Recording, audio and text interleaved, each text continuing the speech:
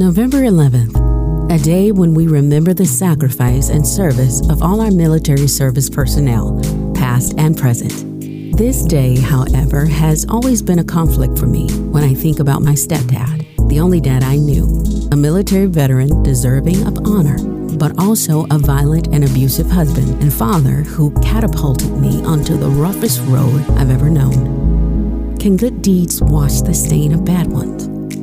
On today's episode, I share a personal rough road about how I made the decision to honor my stepfather after years of focusing only on his faults. Stay tuned.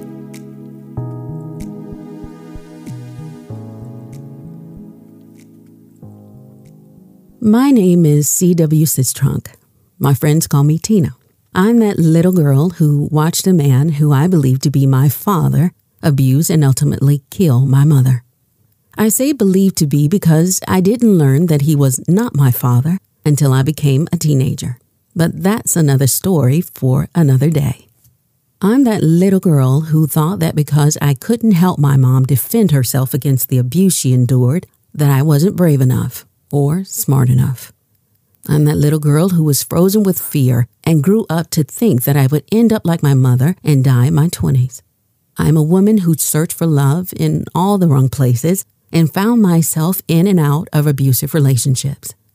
I am a woman who decided for myself that I wasn't a punching bag. I'm also a mother who didn't want the cycle of abuse to continue with my twin sons and 2 daughters. I'm a woman of God who found the strength to leave and stay free of abuse. I'm also a loving wife to a loving husband and a Black woman who wants to help my community of women discover the strength they need to leave and stay free of abuse for themselves and their children. And today, I'm a daughter, openly honoring the only father I knew for his service to our country and publicly forgiving him for the monstrous act he committed when I was 7 years old. We'll be right back.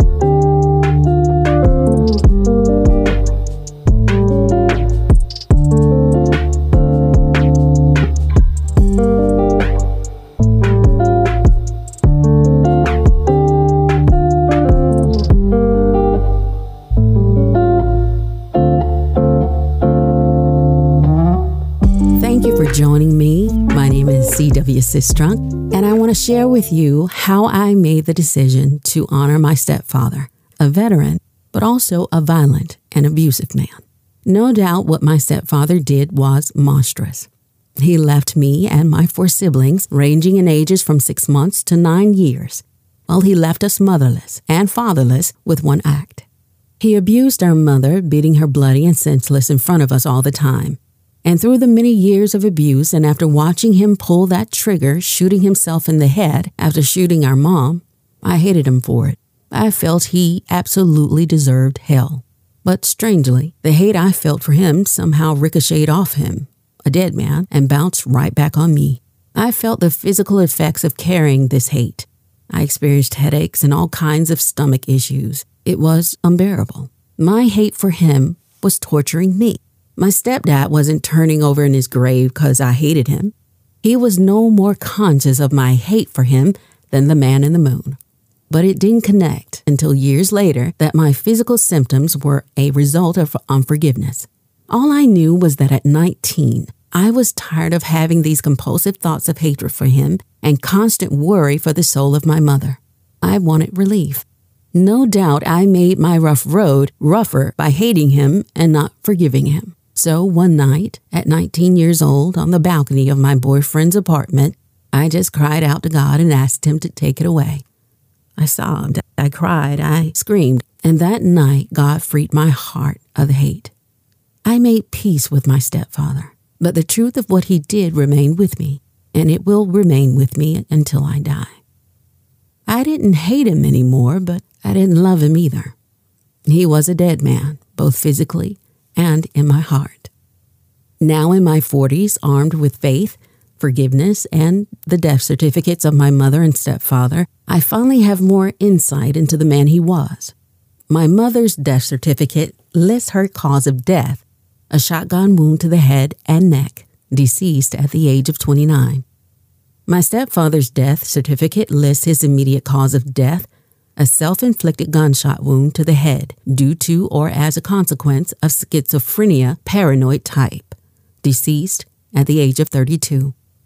What I finally discovered with the help of these death certificates was that he wasn't a monster after all. He was suffering. He was suffering with the mental illness that affected how he perceived reality. And as a result of his suffering, all those around him suffered as well. He was a man split in two, unable to navigate the rough road he was dealt. I later learned that he served in the military and was discharged due to a traumatic event that left him a changed man. Unfortunately, the change he experienced not only changed his course of life, but everyone around him. We'll be back to talk about my current change of heart, how I made the mental and spiritual shift from focusing on his monstrous act to honoring his heroic one and resurrecting him in my heart. We'll be back.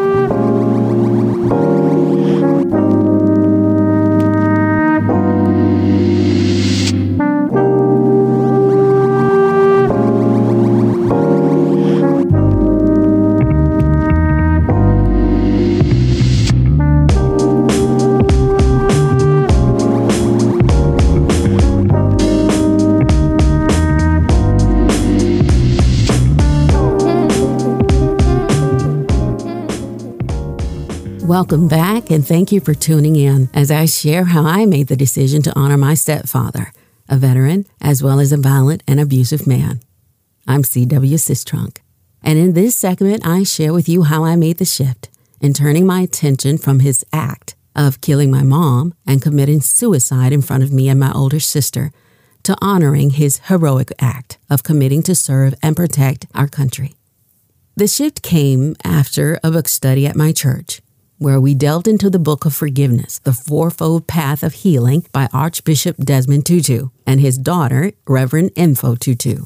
They explored 4 paths to forgiveness. The first path, telling the story. Speak the truth of what happened to you to the person who harmed you, or write a letter and accept that the offense cannot be undone. The second path, naming the hurt, identifying how the incident made you feel. The third path, granting forgiveness, remembering it's always a choice to tell a new story of forgiveness. And the fourth path, renew or release the relationship, to free yourself from the victimization and trauma of the incident. The book also explores the need to admit a wrong and seek forgiveness if needed. And lastly, the author discusses forgiving yourself by resolving any guilt or shame associated with an offense that you committed. 2 ideas in the book greatly influenced the mental and spiritual shift I experienced. The first idea, that rapists and murderers were once children who didn't dream of growing up to become rapists or murderers. It was this truth that helped shatter the wall that my stepfather's act erected in my heart. And I saw him for the very first time since I was 7 years old. I saw him as a human, a child who may have dreamt of marrying one day, having children, being happy, a child who never in his wildest little boy dreams ever thought that one day he would kill his wife and himself and leave his children as orphans. My heart broke for the little boy I can now see in my stepfather. Another quote from the book that helped me make the shift, the authors write, "Forgiveness is truly the grace by which we enable another person to get up and get up with dignity to begin anew." Now, I'm sure that my stepfather is not getting up out of his grave anytime soon, but the get up for me was allowing the memory of my stepfather to be resurrected in my heart and consciousness with dignity and honor. I asked the question earlier, can good deeds erase bad ones? I don't believe so, but if we keep in mind that no child ever dreams of hurting someone, of becoming a criminal, and allow forgiveness to do its work in our heart, by the grace of God, we can make the shift to enable the good to rise higher than the bad and allow our offenders the shared human dignity to begin anew. We'll be back after this.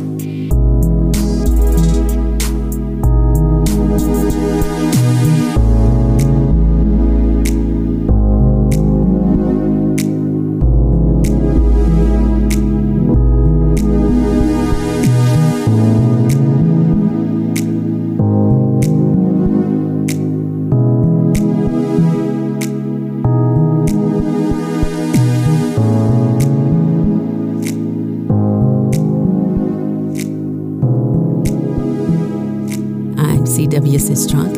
Thank you for listening as I tell my story of forgiveness. I honor my stepfather today, Mr. Arthur J. Woods Sr., and salute him for the courage he exhibited in choosing to serve and protect the individuals and families of the United States of America. I choose to remember you today not for any monstrous act you committed, but for your heroic one. If you are a veteran suffering with schizophrenia, who's thinking about hurting yourself or others, call the Veterans Crisis Line at 1-800-273-TALK. That's 1-800-273-8255. If you are a relative or a friend of a veteran, things to look for in someone suffering with schizophrenia include hallucinations, delusions, difficulty feeling pleasure, and trouble paying attention. If you need help walking the rough road of forgiveness, or maybe you're the one desiring forgiveness, and the shame and guilt of it all has catapulted you on a rough road, I recommend the book of Forgiveness by Archbishop Tutu and his daughter, Reverend Info Tutu. Let this be our first step as the offended and offender in letting the grace of forgiveness enable us and others to get up and begin anew. I'm your host, C.W. Sistrunk. Thank you for listening and subscribing to Rough Road, a path to healing. Till next time, peace and blessings.